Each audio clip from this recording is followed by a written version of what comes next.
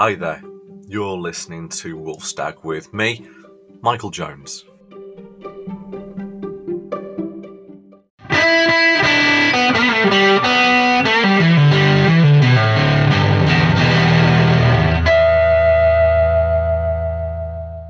Hey everybody, how you doing? Do you like the little intro there? I think I'm trying to audition for one of those meditation apps. You know, like you see, and you go on your app store, you've got like famous people doing stuff like Matthew McConaughey. All you people want to just settle back down there.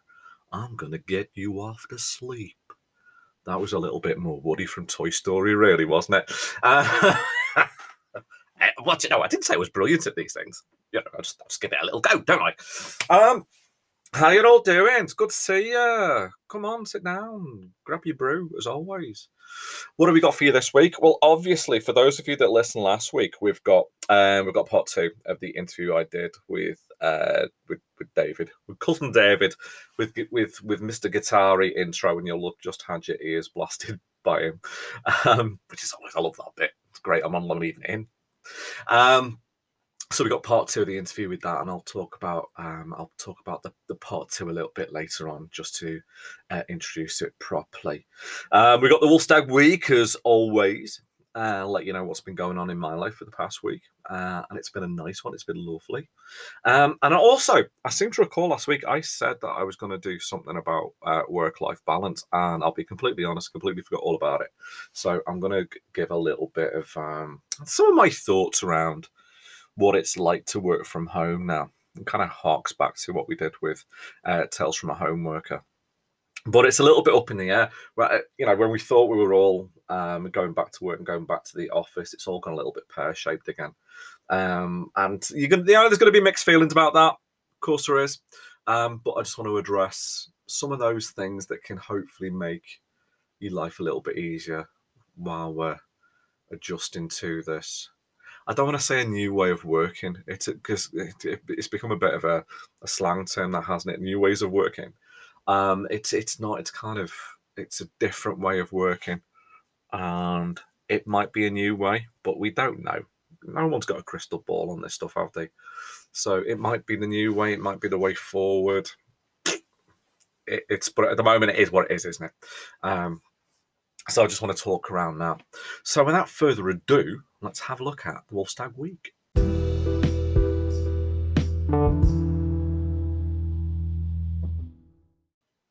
Welcome to the Wolfstag week. I need a proper intro for this, don't I? I need some sort of jingle. If anybody wants to come up with a jingle and send it to me, you are more than welcome. I will pop it in there at some point next week or whenever you get it sorted. Hey, no pressure. So I've had a week off, and it's been the first proper time off, other than a cheeky little sort of like long weekend here and there. It's been the first week I've had off in a while, and I'll be honest, it felt longer than the week, which is not a complaint. It's a really, really good thing. So I managed to pack in quite a few things during that week. And it was brilliant. It was just nice to just sort of kick back and relax. So it was lovely. Got a few little bits and pieces done, you know, as you need to do. Take a little bit of that time and get a few, a little bit of housekeeping sorted. Went to Chester Zoo, because that's what you got to do. If you live around there and you got some time off, you got to go Chester Zoo. And Chester Zoo was brilliant as always. And do you know what, weirdly, and I don't know whether it's because the kids were in school and it was quiet, I think we saw more animals than we'd really seen in a long time, because you had the opportunity to just kind of just chill and mill about a bit and just spend a bit of time just watching things. And that's always good. It's lovely. It's a lovely, lovely place to go. And it still needs our support. So if you get the chance to book in there, guys, do it. If you can get yourself an annual membership, it's cheap. You can go as many times as you want throughout the year. It's brilliant. If you live locally, fill your boots, go for it. So did that. Had a little cheeky weekend away, a couple of days in a fancy hotel in Cheshire. That was lovely. Wasn't cheap. Bar wasn't cheap. Nah. Yeah. No. Not much more I can say about that, really, until we saw the bill afterwards. But you know what? it was, you got to do it, haven't you? You know, we've had enough misery this year so far that when you got the opportunity to have a proper luxury plush weekend away, you know, it had to be done. I did see, well, I didn't see it first. Karen saw this first. She nudged me and went, take a look at this going on over there. They were an old couple. They won't be listening to this, so it's all right. It's cool. And I don't know who they are, so it's not going to make any difference. But we came down for breakfast. I think it was the second morning we came down for breakfast. And it was full English, proper lovely. Like a really lovely full English breakfast as well. And we were sitting having our breakfast. And there was an older couple just sat across from us. And she was eating a breakfast and cutting and slicing and didn't seem to be anything particularly wrong, with her at all, which kind of made the next thing that we saw a little bit weird. She got up and nipped to the toilet, we can assume. She only popped out 5 minutes. So she got up, walked away, absolutely, unaided, absolutely no issue. And her husband, the older fella that was sat with her, was eating his breakfast, and he looked over at her plate, and then he did something really weird. He started to cut up a food for her. Now, was that a nice thing to do, or is that just properly odd? Because we looked at each other and we thought, that is properly odd. And I got a warning that if I ever tried to touch any food on her plate, she'd probably stab me with a fork. So I know now better not to do anything like that. And it could have just been a lovely, sweet gesture, just kind of like, oh, I'm helping her out here. But she didn't look like she was in need of help. She wasn't struggling. She wasn't like, arthritic and struggled with a knife and fork. There was no sort of issues there as far as you could tell. She was happily eating away. But when she came back to her table, all the food had been nicely cut into portions for her. And we didn't see what her reaction was. I'm gutted I then didn't turn around and just watch. Although that could be misconstrued as creepy, so I didn't want to do that. But yeah, what do you think? Cutting up food on your partner's plate without their permission? Even with, like I say, unless there's something wrong with you and you can't manage your knife and fork, why are you doing that? I don't know, it's weird. So yeah, that's what's kind of happened. So first week back in work this week. I say back in work, working from home, working in my little home office, the jumble tip that it is. But that's a work in progress. That's a whole other thing. But anyway, there's not much else I can report, really, guys. Just get yourself out there. Oh, absolutely wrong of me to say so. We went to National Trust. You'll know I've spoken about this before. Massive fan of the National Trust and their sites and stuff. So we headed over to Lime House, which is just outside of Stockport. Well, kind of between Stockport, just outside of the other side of Macclesfield. And it's this lovely country estate, as you kind of imagine those old English country estates. As it happens, as a matter of fact, Lime Hall was the place where he filmed Pride and Prejudice back in the 90s. You know that one with Colin Firth where he came out of the water in just his wet shirt, and all the ladies of the country went, whoa, and swooned and fell over the place. Because that's what English ladies do. For those of you living in America, that's what happens with English ladies. If a gentleman is to wear a wet shirt of any description, ladies will fall about laughing. Hey, Mr. Darcy. And that's where it was all filmed. And I offered to recreate the scene, but I got a flat no. I don't know. I thought I'd look pretty. Well, it was a cold day, so maybe it wouldn't look good coming out of that water. It was autumn. Yeah, it wouldn't have done anything for me at all, really, would it? And I haven't got the long flowing locks like he had back then either, so yeah, we'll skip past that one. But it was lovely, cracking. Get yourselves out there, guys. Get yourself. Do you know what? It's getting cold. I'm looking out the window now, and it's cold and it's wet and it's rainy. Do not let that be a barrier to getting outside into the countryside, into a woodland, into a park, wherever it is you want to go, and just get some fresh air in your lungs and get some miles under your belt. It's always going to be good. So that's this week. What have you been up to?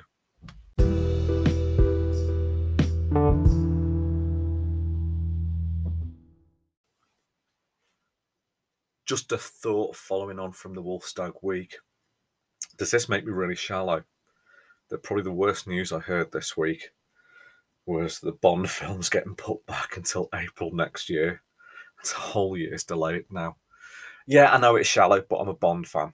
and I'm really, really looking forward to this film, especially as it's Daniel Craig's last outing, and I think he's been superb, absolutely superb. I mean, Sean Connery is off first our original Bond, and I love his films.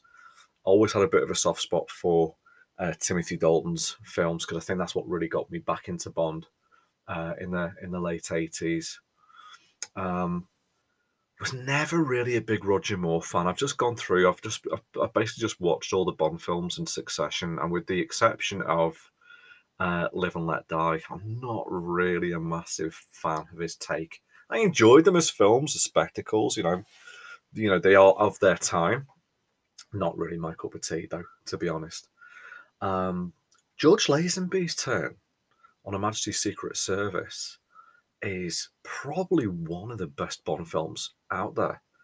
It really is fantastic, and you can see an awful lot of. I mean, he's not copying by any means, but you can see an awful lot of what Daniel Craig does with Bond now, in that version of the film, and also with Timothy Dalton's version of the film, which back in the late 80s, License to Kill was. Whoa, it was a step too far. It was too serious. It was too violent. But now with hindsight, when you look at what the films are now, very much in keeping with that. He really was before his time, Timothy Dalton, and I always thought it was a real shame he never got a longer crack at that role. Pierce Brosnan's films as well, early on, yeah, GoldenEye was really good, but then he started just stepping into just a little bit too much like Roger Moore territory and just started to get too silly. But the Daniel Craig ones, for me, you look at the Daniel Craig ones, and for me, they're very much like the Christopher Nolan Batman films. You can take them in isolation, completely on their own, as a set of stories. As there's been many Batman films, but you take those three Christopher Nolan films, and they are their own little world and their own universe. So I was really looking forward to this, and apparently it wraps everything up. All the little threads that have been left loose right from Casino Royale that have gone right the way through the films. Everything's tied up neatly. So this collection of 5 films is going to be its own standalone thing. So I had tickets booked back in April this year. And I was actually going on. Now, I don't normally do this. I don't geek out at an awful lot of stuff. I love this like superhero films. I like watching those, but I don't geek out for those. But Bond films, absolutely, I will do. And I had 2 nights booked in a row to go and see this because I thought I'll go the first night and enjoy it, and the second night I can really study it and get to because there will be bits that'll go, oh my god, oh it's that thing, oh they're referring to that.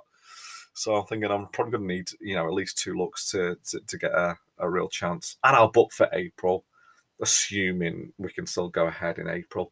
I get the feeling if it all goes a little bit pear-shaped by April, it'll end up going for like TV release. They'll put it on a Netflix or Amazon or something like that. You can watch it that way. But it deserves to be seen on a big screen, doesn't it? There's some films that just need that big screen cinema experience. So yeah, disappointing. But you know what? We'll get over it. Of course we will do. I was thinking though, on this, my 2 great literary fictional heroes are James Bond. Now, particularly, let's say I love the Daniel Craig ones because they really hark to the way Ian Fleming wrote them. So Bond, in that Ian Fleming style, and Sherlock Holmes. And I was wondering whether that said an awful lot about me, my character that I'm drawn to. 2 characters who are really quite cold and isolated and misanthropic and antisocial to a degree. And when you tie that in with what I do for a living, it's a little bit of a weird thing, but I'm just kind of, I identify. It's that like I don't identify with being a super spy or a detective. That's not what I'm talking about here. I'm not any of those things. But just their characters, their demeanors, their sort of attitude, and their view of the world sometimes. Weird, strange. I don't know, but yeah, I really am. Love those 2 characters to bits. Says a lot about me, maybe. But yeah, as soon as it comes out, guys, book your tickets. I'll see you there.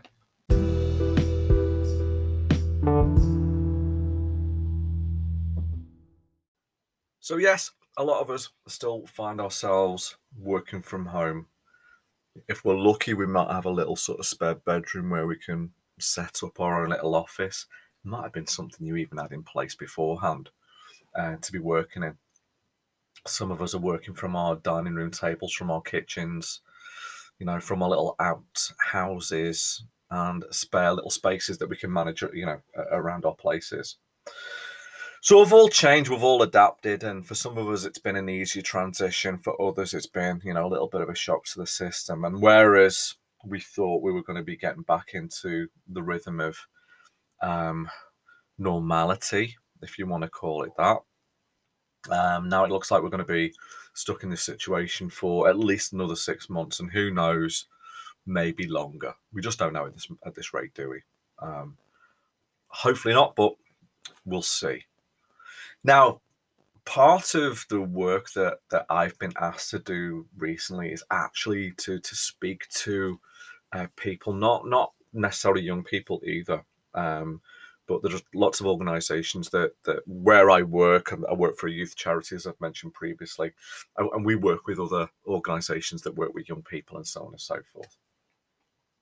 And we were asked to speak to people about how do you manage working from home? What sort of things can you do to make that as a successful transition as possible? So some of you might have been doing this already, the things that I might mention here. And by all means, I mean, I'm not an expert here, guys. I'm not going to pretend to be an expert. But these are things that I learned early on and I adopted, and my colleagues adopted, and we've shared what we hope are best practices. So for you guys out there, you might go, yeah, I recognize that and I do that, or I'm working from home and that's not something I've done particularly, but I'm going to think about doing that now. Or you might even be new to working from home. The place where you work might have transitioned recently, or you might be starting a new job. You might be really fortunate and start a new job, but that new job is working from home. So here's what I learned, and here's my kind of take on it. Now, I was very used to going into an office every day on the days where I'm not going out and traveling to a venue and delivering a lesson, a session, a seminar, whatever it might be. You know, my days were based in the office, and I'm one of those people. And I think it's the high functioning part of my brain that I am a planner, I am an organizer, much to some people's annoyance sometimes, but it works for me. You know, certainly in the workplace, at least anyway. I could do with being a little bit more relaxed in personal life, because I do like to book and plan, and maybe I should kind of, you know, release that a bit. And I've been trying to do that, you know, but you know, I'm like Mr. Prepared at this. I'm a little Boy Scout at heart. But one of the things I did early on in my working life was especially when I was given autonomy to run my own day, and that is very, very much how I operate now. I've got a manager and I've got a chain of command, you know, as everybody does within a business. But I'm very much left to my own devices and autonomy as how those days and weeks are actually built. So I adopted technology really quite early on to do that. Now, we use, and this is not a plug or an advert by any means, it's just a statement, a matter of fact. We use Microsoft products, as a lot of businesses do, and Outlook is what we use, you know, for our emails and calendars. Lots of different places use different things. Businesses use Google, you know, some use Yahoo, some people, you know, use Apple products, and they use, you know, their suite of products, calendars, and so on and so forth. So whatever you use, take advantage of it. So what I did very early on was and especially working from home, I created my day as if it was a fully working day, because there was too many people that fell into the habit, I think, of I can be a little bit laissez-faire around this now. I can be a bit more relaxed and a bit more casual. And there's scope for that, and there's a degree of that. But what we discovered, certainly from talking with other people in other organisations, is they'd be getting up at whatever time, and switching the computer straight on, and they'd be doing 12 hours straight, sometimes even longer, because they kind of sat there and they're busy and they're doing their thing. They forget to switch off from that. So they completely lose structure. And the idea of having that, that freedom, that flexibility is I'll start at 10, I'll finish at 6 when I was doing 9 till 5 before, or, my half-hour lunch is an hour lunch now because I need to go to the shops and do whatever.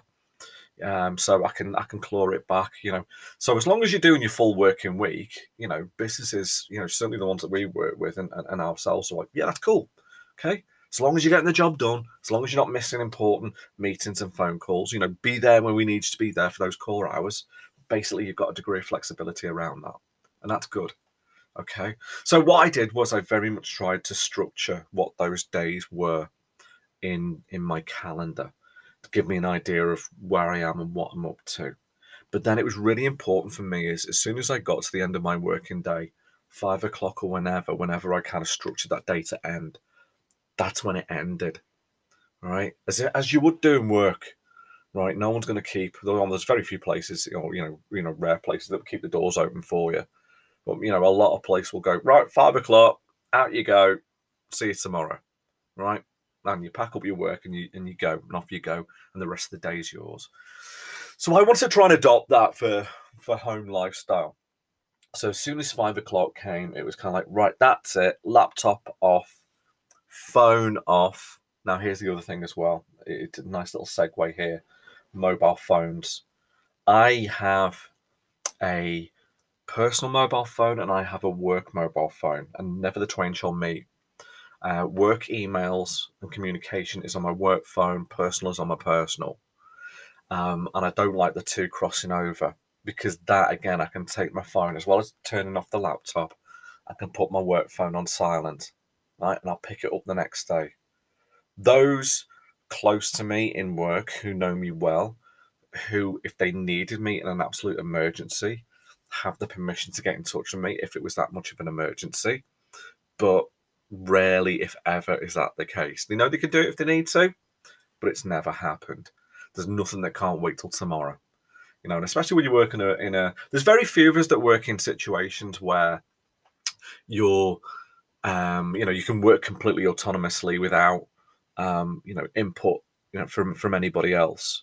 As much as we, work with, young people, we work with other organisations, other charities, councils, and so on and so forth. So sometimes, with the best one in the world, you might want to get a job done, but you're dependent on other people, and they're not going to be around. So there's very rarely is there anything that can't wait till the next morning. You can pick it up first thing and address that. And if and this is communication's absolutely key here with your organisations, if you know that you are all operating and working like that, then you kind of have this unwritten understanding then that, look, I might email you at 6:30 tonight because I'm working a little bit later, but I'm not expecting you to respond to it. You can pick it up the next day absolutely fine.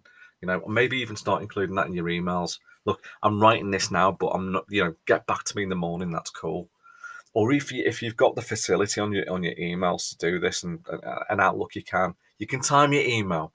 So I could be, and I've done it like 7, 8 o'clock at night thinking, I need to do that. And I'll go away and I'll open up my work's laptop and I'll write my email, but then I'll time it to hit the person at 9 o'clock the next morning, because I don't want to be putting any undue pressure on them to think, oh, Mike's emailed, I've got to respond to this now.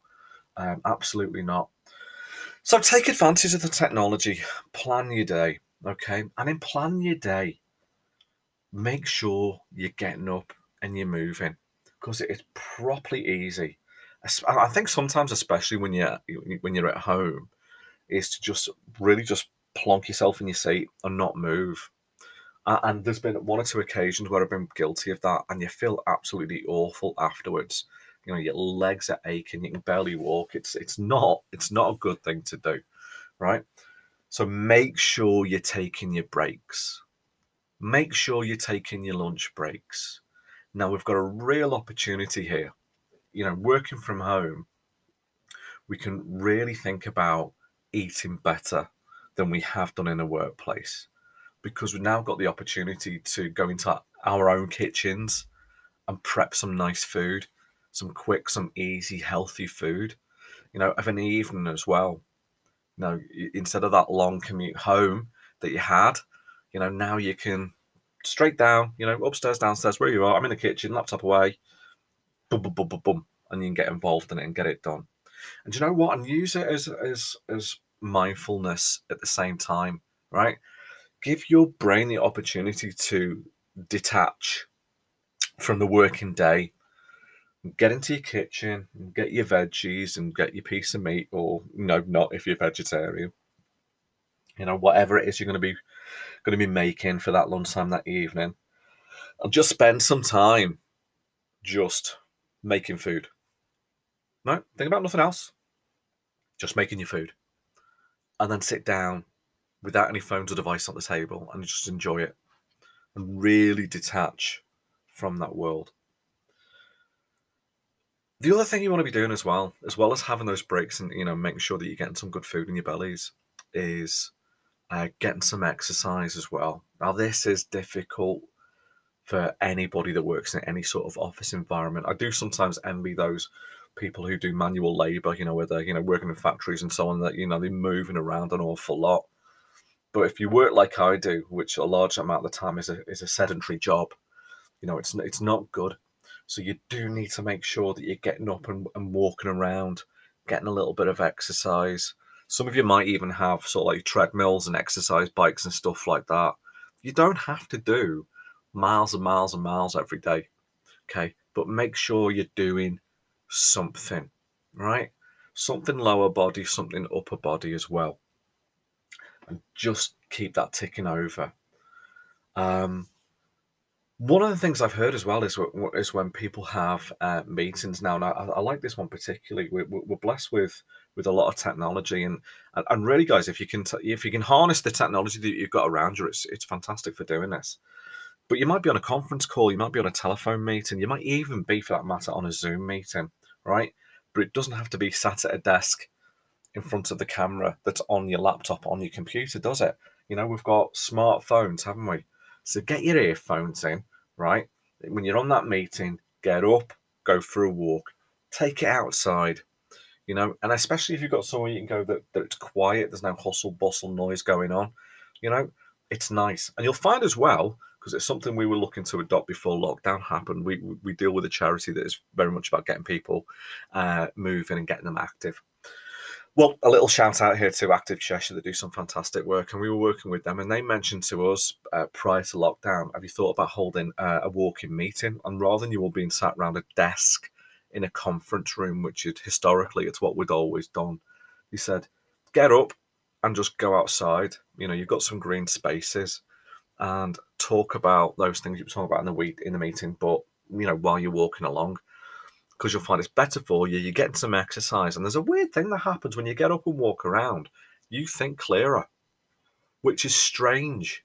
And I kind of knew this anyway, because when I deliver training, some people who are trainers will sit down to deliver. They'll sit at a desk and deliver from slides and just point behind them.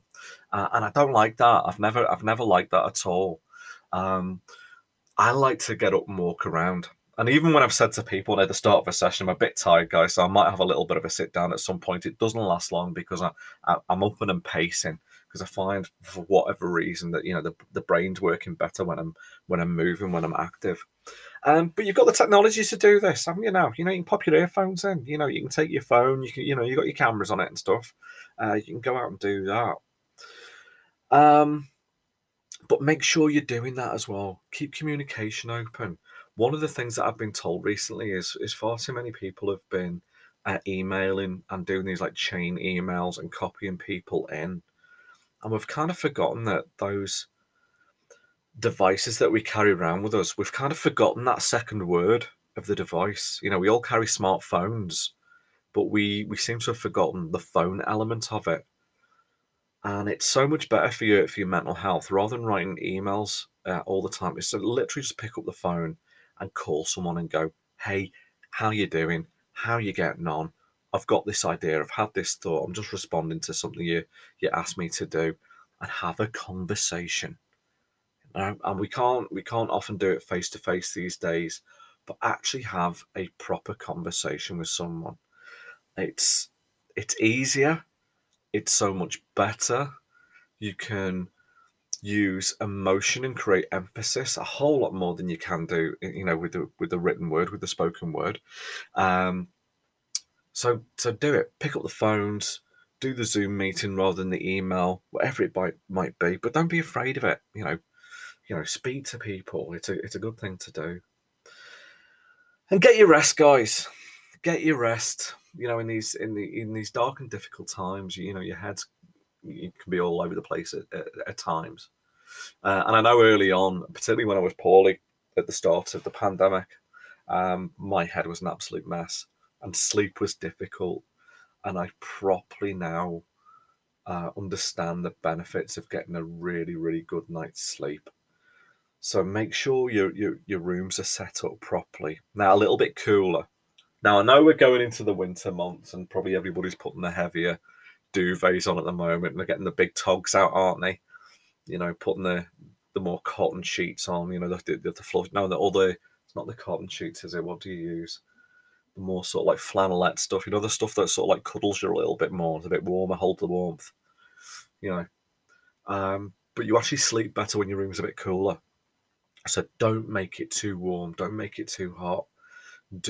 Not saying cold, but just cooler. You'll have such a good night's sleep when it's like that. You absolutely will. Make sure you're getting your hours in, all right? But do make sure that you're switching off before you go to bed.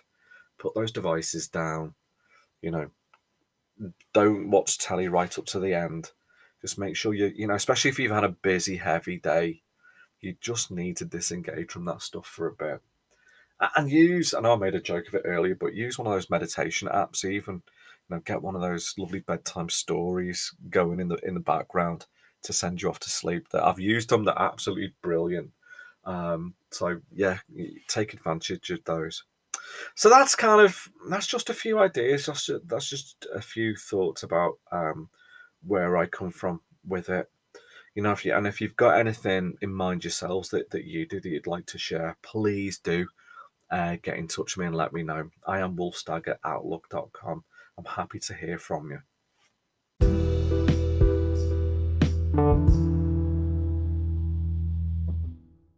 So this is part 2 of the interview I did with DJ David Jones. And for those of you that listened last week, you'll know we just chatted music and proper cups of tea and a little bit of random stuff.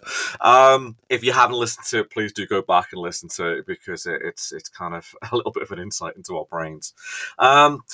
This week I wanted to ask David about something kind of specific because without going into detail, that'll become apparent as the interview goes on. David was struck down really quite ill a few years ago now. And I asked him about that and how he dealt with that and his recovery from that situation. It's a really inspiring story. So sit back and listen. This is part 2 of the interview.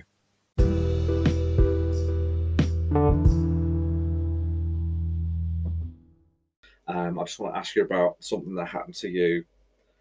How long ago is it now? Since you were poorly, since you became ill, and I'll let you sort of divulge that. Yeah, like a cancer and that. Yeah, that was. It's 9 years now, so it's great. 9 years. It's flown by, hasn't it? 2011 it was. Yeah. Yeah. So, where do you want to start? Like just from.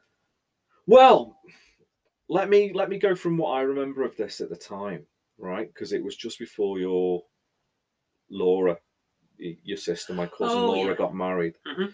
And I know you were at the time struggling with what we thought at the time was vertigo.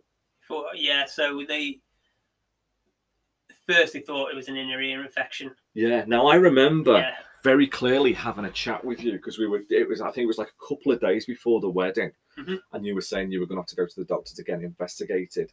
And I, like the year before, had labyrinthitis, which yeah. is an inner ear infection. That's what they thought I had, yeah. Yeah, and I said to you, "Oh, you're going to the doctors, and it'll make you stand up with your arms outstretched, like like a crucifix, and make you walk, or it was something like that, wasn't it? Because and I went because they want to test you for a brain tumor, because that's what they did to me, and I went ha ha ha ha ha. Yeah, because it's kind of like, it's obviously just an inner ear infection. They're going to give you some, some pills or a lotion or whatever. You'll pour it in your ear, and happy days off you'll go. And then you went to the doctors, and then we all had that absolutely earth-shattering news when you came back with the diagnosis. Yeah, it was a shock, so that was it. Like, just for a long time, that's what they thought it was. I was just very lucky, obviously, that they did find it. Like, I remember going. I think the doctor. I've been back and forth with him a few times, and he was very good. He said to me because he wasn't too happy really. He was sort of saying if you're sick again, he said just go to A&E. You know what I mean, and tell them that it'll be in my notes that I'd like you to have an MRI scan, and see what's happening. Yeah.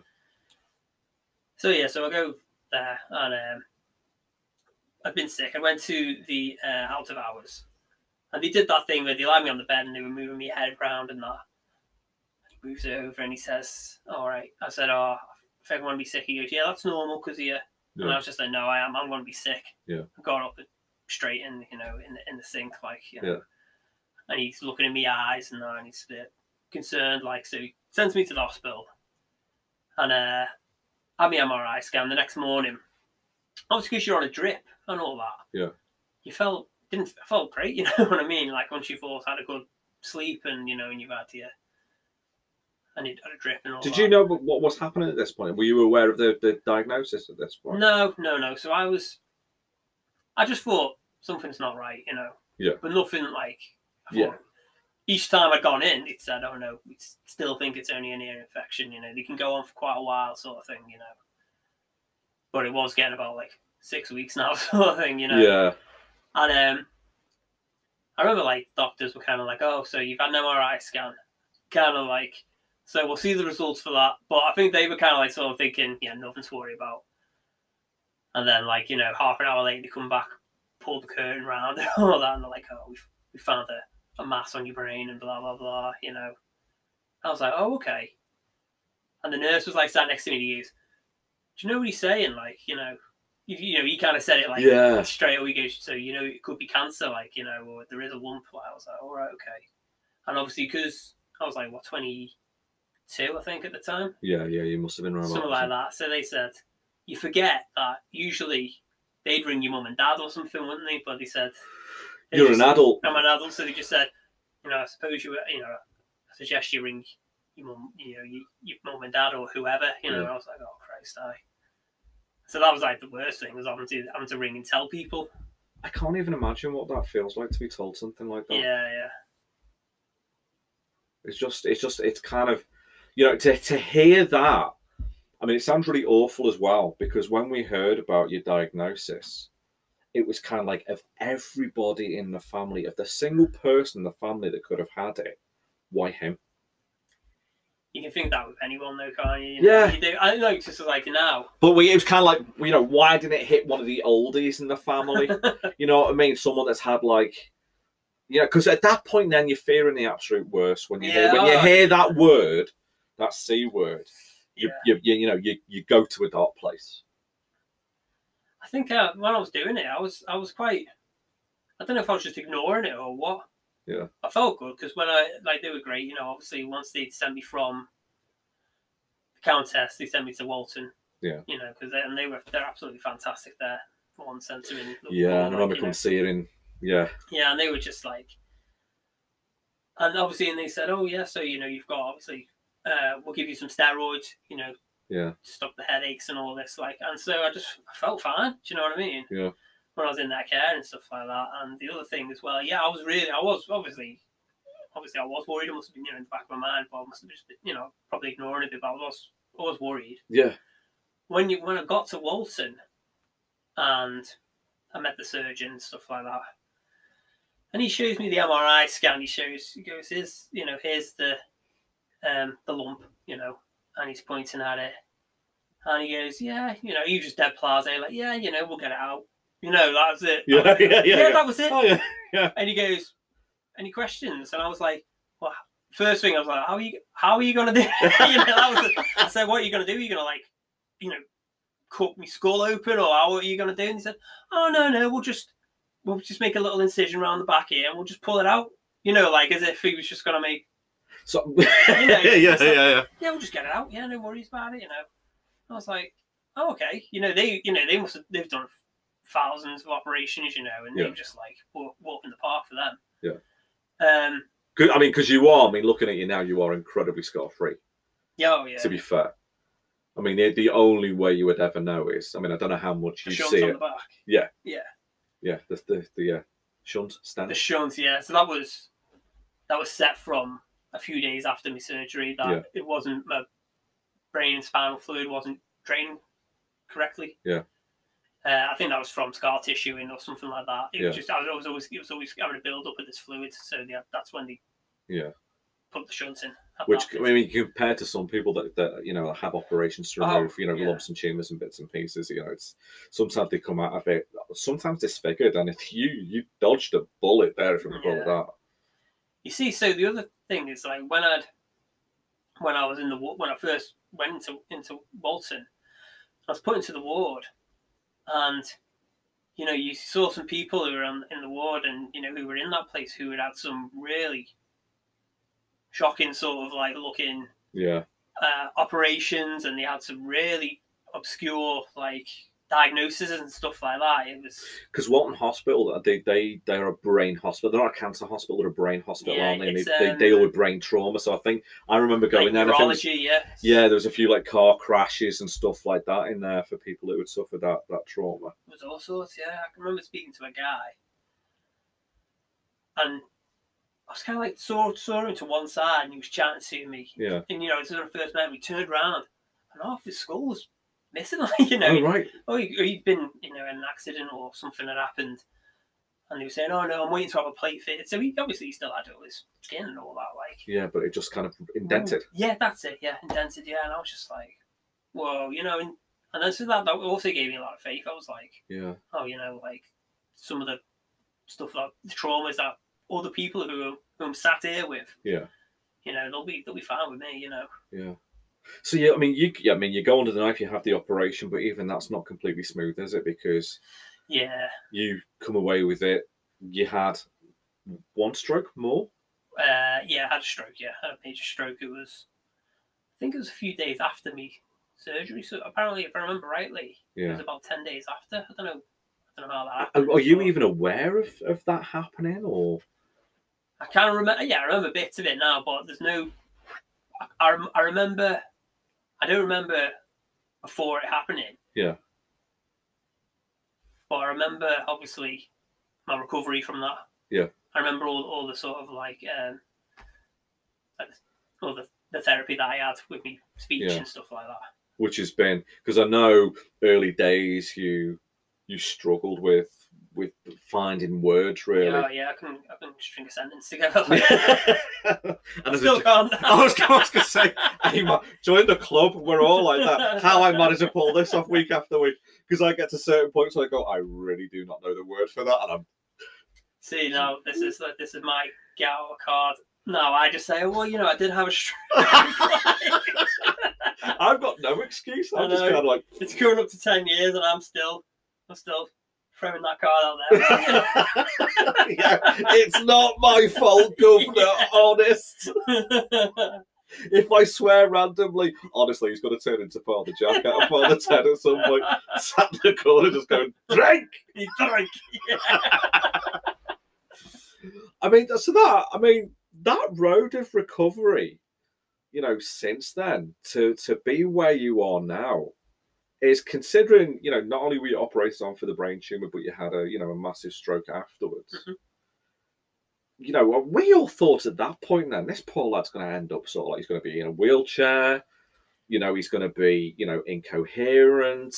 It's just going to massively impact his quality of life. And, you know, you can, at that point now, because, you know, no one knows, we're all looking at your situation thinking, That's our David gone. That's our DJ gone. That lad that we love, that we know. You know, we're never going to get him back, and that's what, you know, genuine. I mean, we'd never have said that to you at the time. Oh, I know, yeah. You know, but that's where we're all completely, you know, at thinking. So for you to be where you are now, that road of recovery must have taken an awful lot of, I don't know, determination, hard work, call it what you will. So yeah, I know what you're saying. That it's I think in general, yeah, you still you obviously had a lot of support, obviously a lot from family and everyone. So, yeah, I mean, you know, family really. yeah. I mean, your mum and dad were absolute rocks. Yeah, and Right. friends. You know, everyone was always, you know, yeah. So that's you got that, and then it was also just, I suppose it did really. Yeah, you know, you just thought. Well, I think as well, because I was a freelance technician at the time. Yeah, I was very keen. I want to get back into work. Yeah. I was worried. You know, Yeah. I think, oh, what if I was okay. I had a you know, so I was getting a what do you call it, a test.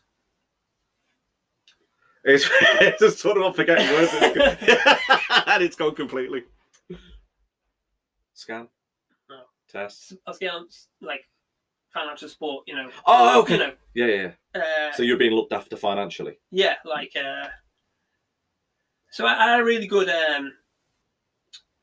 Macmillan who, you know, you can fill out a form, you know, Yeah. so you're still getting like, you know, some money support and all that. Yeah, so you didn't have to worry about any of those things. So that was good. But at the same time, I was still very much like, and I'm gonna have to. I wanted to get back to work, but it was just, it took a while, you know, thinking you were never sure. So what I started doing actually was that I started working voluntary. Yeah. So that then at least if I didn't want to, if I felt, no, I'm tired today, I can't come in, sort of thing, that was fine. Do you know what I mean? And that's how I sort of started coming back into work and whatever, you know. Yeah. I mean, it took a while and that, but with recovery in general, yeah, it was just I had a like speech and language like therapist. Yeah. So they gave me like a load of books of like, it'd be like pictures and they'd have words on there and you try and write them out and stuff like that. And yeah, you know, they'd say like, what, you know, it'd be a picture and it would be a fridge and you'd have to point it and say, yeah, that's a fridge. Usually I'd say something silly like it's something else, you know, like I can't think of an example now. It's a motor car. I can't think of an example of how I can describe because I've recovered well, obviously. Yeah. Yeah, and that's it. And even though you say, you know, your recovery, I mean, it's been 9 years now and you've been all clear for a couple of years now. How long's it been? Well, the whole 9 years, like, yeah. Has it been the whole 9 years? Yeah, September, it's 9 years. Yeah.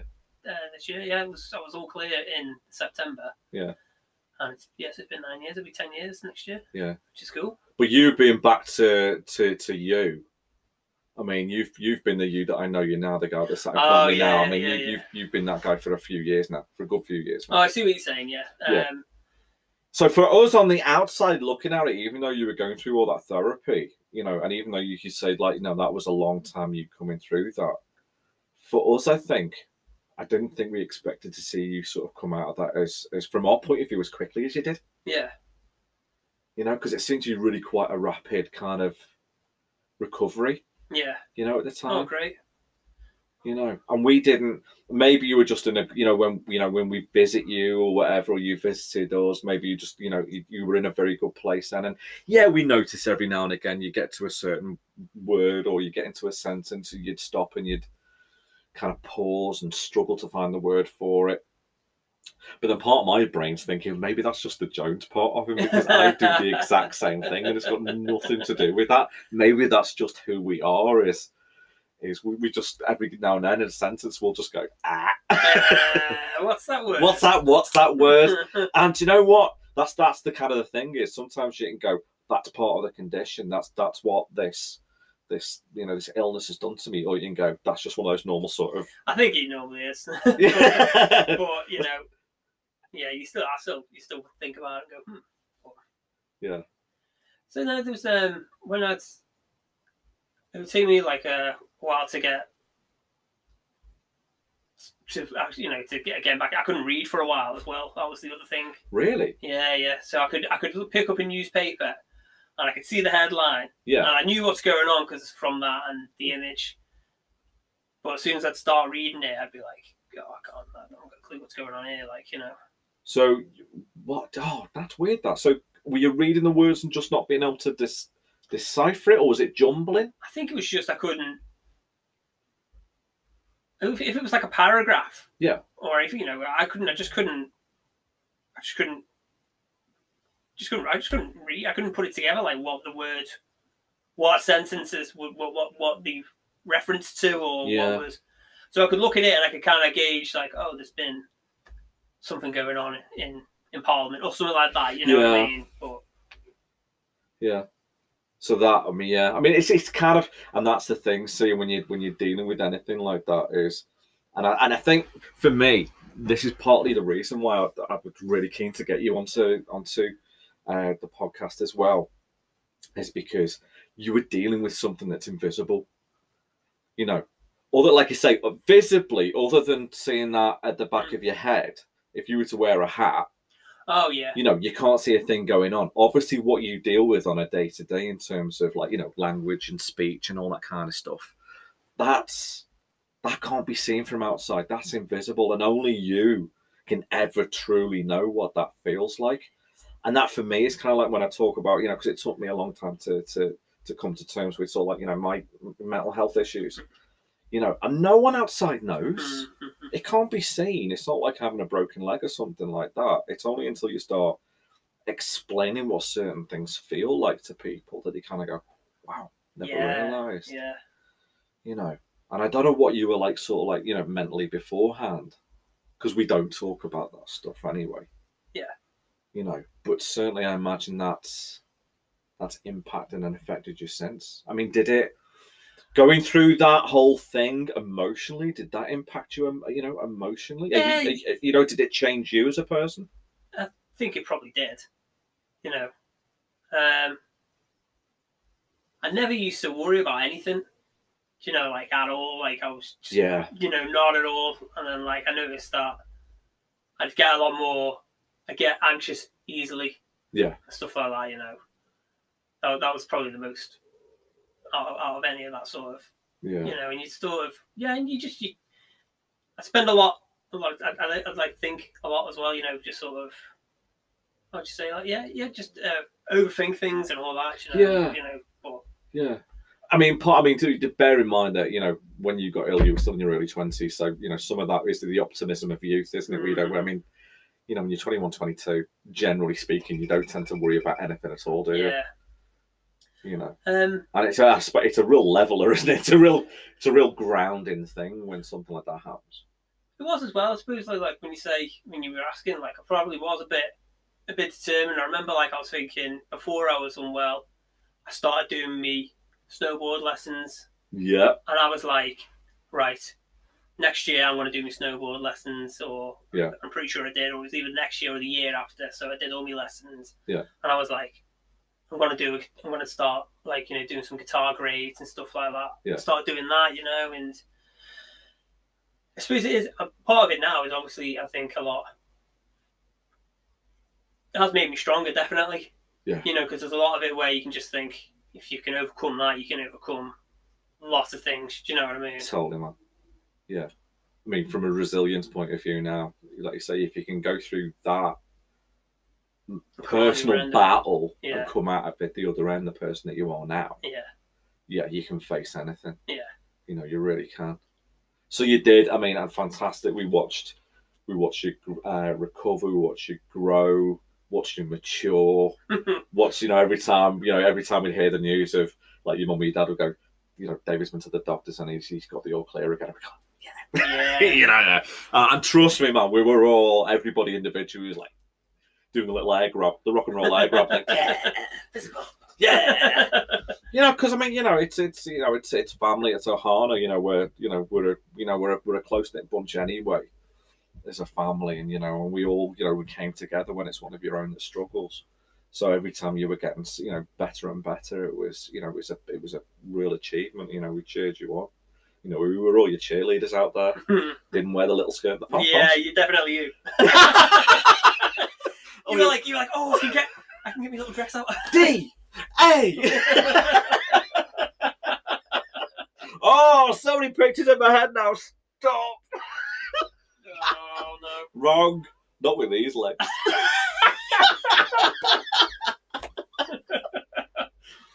Well, I mean, so it's been, you know, for years now. We've kind of, it feels like that's history now. Hopefully, and hopefully that you know it stays that way. Yeah, definitely. You know, I was very lucky that the type that I had, it was a medulloblastoma, I think it was called.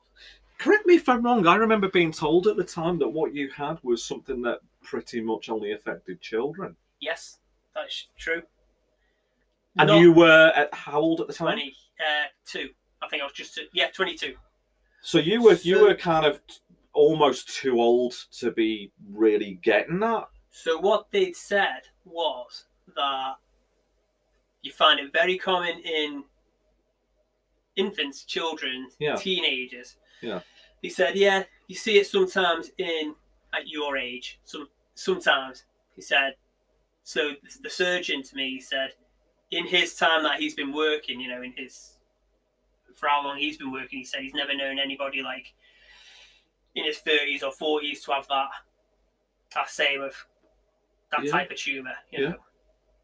I know, which makes me wonder whether there's something genetically different about us Joneses, really, because I remember, oh my God, it'd be about 15 years ago now, I was getting like really lethargic, sleeping all the time, you know, head was spinning, you know, just in a really bad way. And I went to the doctors and he said to me, and I'm bearing in mind at this point, I'm like 32, 33, and he goes, it sounds an awful lot like the symptoms of glandular fever.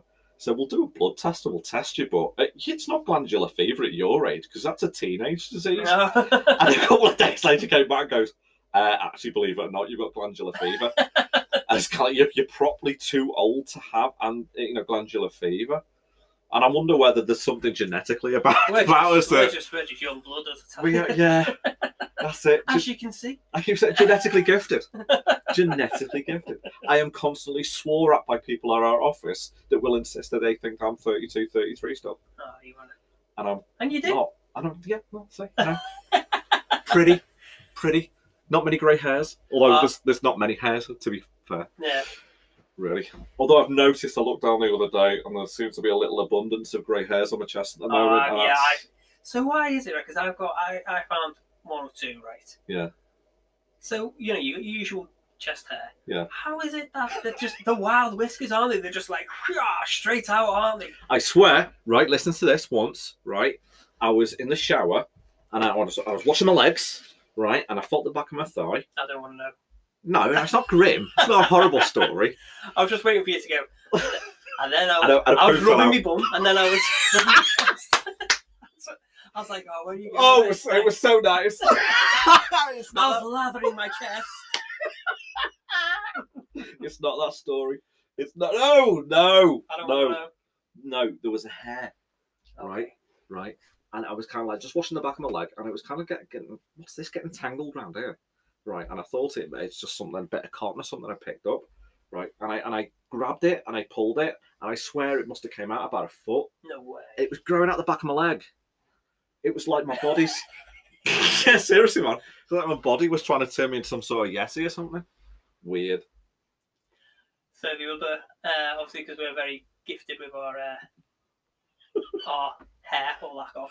Yeah, gifted. Is that what you would call it? Gifted. So that was another one. When I was like, obviously, after having my radiotherapy and whatever, after that, like, I'd lost all the hair, hadn't I? Yeah. And it never quite came back, like, the same way. No, because you've got now, I suppose it's male pattern body. I mean, you've got the Jones look, but way too early. That's it. So I was there. I say this to friends and stuff like that. I say, yeah, I got robbed of my hair, because I did. You had nice hair. You back in the day, I had hair envy. Yeah. So obviously it was gone, but then I always straight up I go. I mean, I wouldn't have had it much longer anyway. But that was it. Well, I mean, I said this to everybody when I was sort of like younger, you know, because I had long and longish hair, like through my sort of like, you know, my teens and stuff like that. And I said, while I've got it to grow it, I'm going to grow it because I know looking at family members, you know, the older males, not family, that it's going to leave. I said, the day that it starts to get thin, or I note it gets thin, I'm getting the clippers and it's coming off. Yeah, definitely. And I was working in Chester, and we did a sponsored walk up Snowdonia. We walked Snowdonia, and I had my photograph taken on the top. And when I looked at the photograph, sort of like a couple of days later, I could just see my head, my scalp through the hair, and it just looked like the world's most awful comb over. Yeah. And the next day, I just went and straight off. Yeah. Bust it off, and it's been like that ever since. And I suppose we're kind of fortunate. We've got faces that carry a bald head.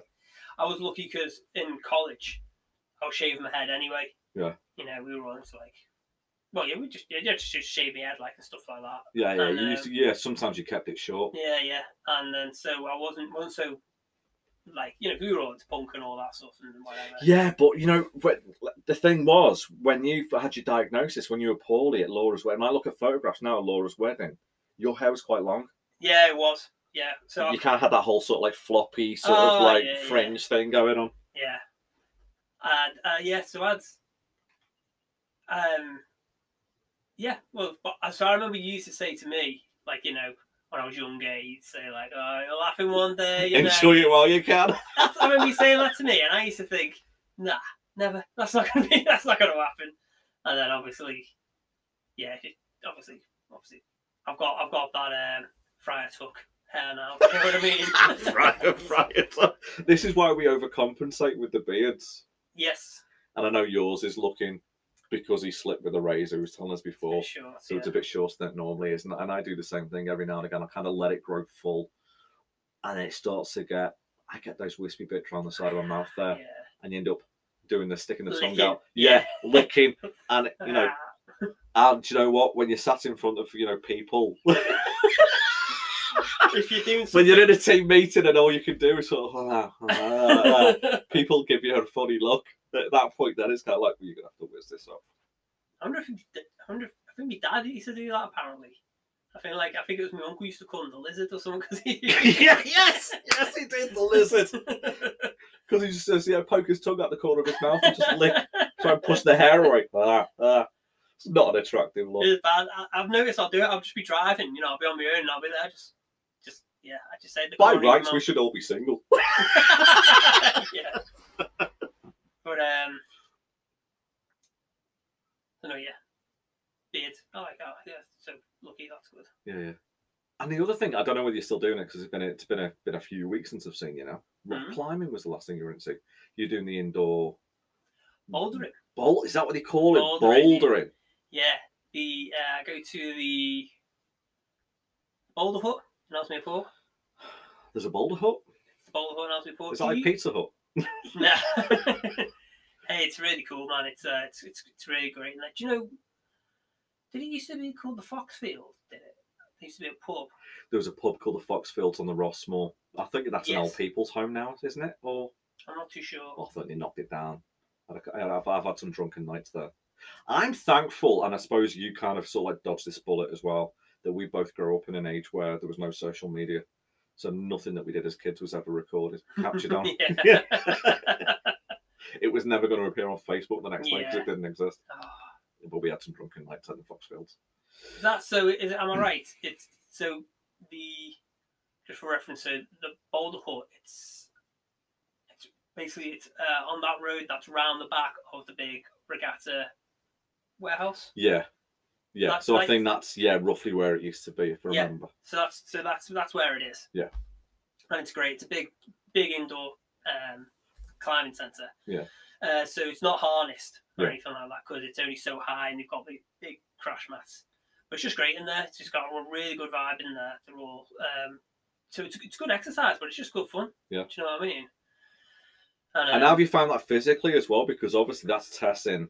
I mean, away from anything else that we've talked about, that's properly testing upper body strength, isn't it? Yeah, and you start getting a lot of core and everything like that. Yeah, so have you found that that's kind of changed for you now, sort of like personal fitness and strength and stuff like In that? general, yeah. So before that, anyway, I used to, I still do, cycle quite a lot. You know, I go on my bike quite a lot and stuff like that. I really got loads of enjoyment out of that. Yeah. It was just fun. It was just we only started doing it in in January. Yeah. Me and a couple of friends, we were like, "Oh, there's a climbing centre, you know, in Elsmere-Port. Should we give it a go?" You know. But you go there and it's just got, there's no like, you know, like, I mean, I've never really gone to a proper gym, you know, as in like I've never. No, you're not a gym buddy. No, just like never. I don't know, because there's one that I used to go to, but it was never like a membership sort of thing, you know. I'd just go in every now and then, and there was never anyone there, which was good. Yeah, that's like the sort of gym that I would go to. But you speak to people, and so there's no sort of like, no big egos there or anything like that, you know, showing off or anything like that, you know. You don't, definitely not intimidating at all, you know, when you go there. Yeah. So as you go there as well, sometimes then you think, because you're just starting to do these bits of climbing, and you're thinking, oh, I'm going to look a right wally, you know, because I'm brand new to it and stuff like that. But it's not that case. Everyone's all starting up, everyone's at different levels and stuff like that. You know, you go there, and obviously, so like now, obviously, I go and I see lads my age, older and younger, who are going in and they're doing exactly that again. You know, they're starting at the very beginning and getting to learn it and stuff. That's really cool. So you get there and you start thinking, oh, they're all the routes are like different colours and they're all at different grading of how hard or easy it is to climb and stuff like that. So there must be a real sense of achievement when you're starting off on like the nursery slopes type thing, and then you're moving up through it. Yeah. I mean, that's got to be a bit of a boost for your ego. So when you do it and you get down, you go, oh, it was great. You know, you feel like you've achieved something. It's good fun. Yeah. The other thing as well is that, so when you first go, you're like thinking you just want to get out to the top and get down. You know, you're not really taking any thought of how you're doing it. You just want to get up there and do it. Yeah. Whereas like now, the more you want to get better at your climbing. So even you can start right at the beginning, do your really early stuff, but you just make it look a lot more delicate and stuff like that. And the way that you're having your weight on your body and how you're climbing it, you know, so that you're not using as much strength or anything like that, you know. Yeah. Having to use as much energy to get up it and stuff like that. Yeah. A lot more fluidly and stuff like that. It becomes more of an interest of like, you'll do it and you'll go, how can I do it again and do it better? You know, that's what I've been finding with it. Yeah. And it's good fun. I recommend it. And it's so cool, man. I don't know what it must feel. I mean, like I say, it's obviously, you know, a massive achievement for you, but for us now to look back and see that journey that you've been through, from being in that hospital bed and what you went through there, and my God, what's he going to be like? To now being this guy that, you know, I'm going out on my bike, I'm going fishing. Yeah. You know, I mean, you're proper outdoorsy as well, really, aren't you? You know, and doing the rock climbing thing, it's to go, yay. Yeah, it's just kind of like, you go. Oh, thanks, man. Yeah, you do all these things because it's like, it's absolutely brilliant that you're doing it. Jones, go on, what are you going to say? Camping. You've been camping, yeah. I've been camping this year. I haven't been camping since I was, oh my God, it was like first year camping school. So I was like, 11, 12 years old. And it's been an absolute revelation. It's great, isn't it? It is amazing. Yeah. You know, it's just a whole other world. I mean, the first time we went was a little bit of a. I've heard, well, we had a bed fail, we had a mattress fail, and then we had a snory woman fail as well. So, so yeah, it kind of didn't go completely according to plan, but we stuck with it. You know, and we've got like loads and loads of ideas for places we're going to go next year. And us too. Yeah, we're gonna go, aren't we? Which next year. Yeah, because what I'm thinking is, interview take 2 is going to be me and you by campfire somewhere next year, maybe up in the Lake District or Northumberland or somewhere like that. You know, we'll take the tent, we'll be outdoors, we'll be the woodsman that we were meant to be. It's so funny, you know, like you said that, like you go camping and you get all the gear, don't you? All the gear, no idea. Yeah. I've done that. Like I've done that at festivals. Do you know what I mean? I'm thinking, I'll take this with me. I'll take me little cooker and all this. And I've stripped it down a bit now, but I took a big crate and it had. I mean, I'm going to a nice little campsite where people, families take the kids, and I've got compasses and stuff like that.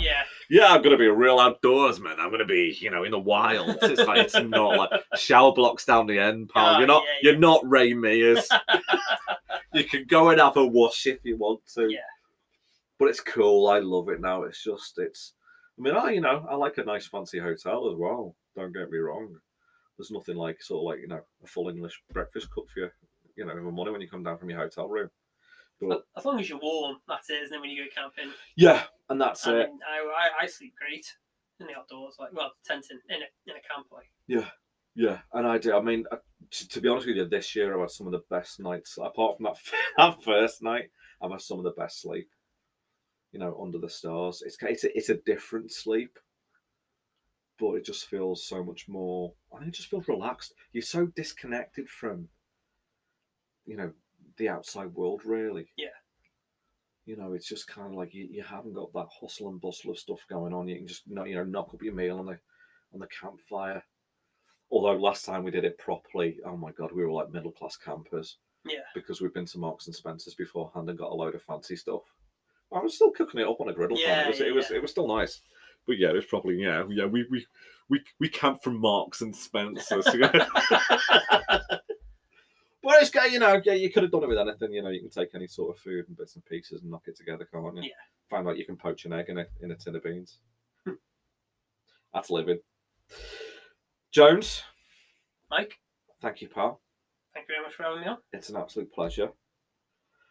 Next time we're going to do this with beers around a campfire. That's going to be a whole interesting take on it as well.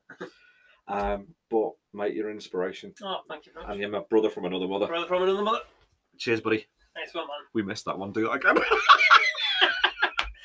At least I didn't do the you put your fist out and I grab it and shake it. I've done that before now, like a complete loon and a klutz. Mate, till the next time. Take care. Have a good one. You too. Cheers, pal.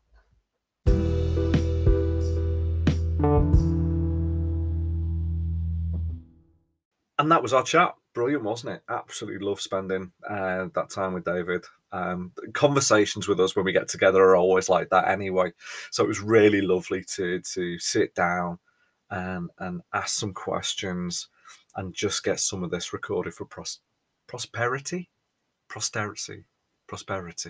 What's the word? Write to me, let me know. For future generations, let's call it that. Yeah, it was brilliant. And DJ, thank you for your time and come along and doing that. We're thinking of doing another one at some point in the future, and this one will include beer. So it might make the interview and the conversation a little bit different. I don't know how much different, probably a lot more sensible, to be honest. But it was brilliant. So big thank you to him for that. And that is the end of this week's episode.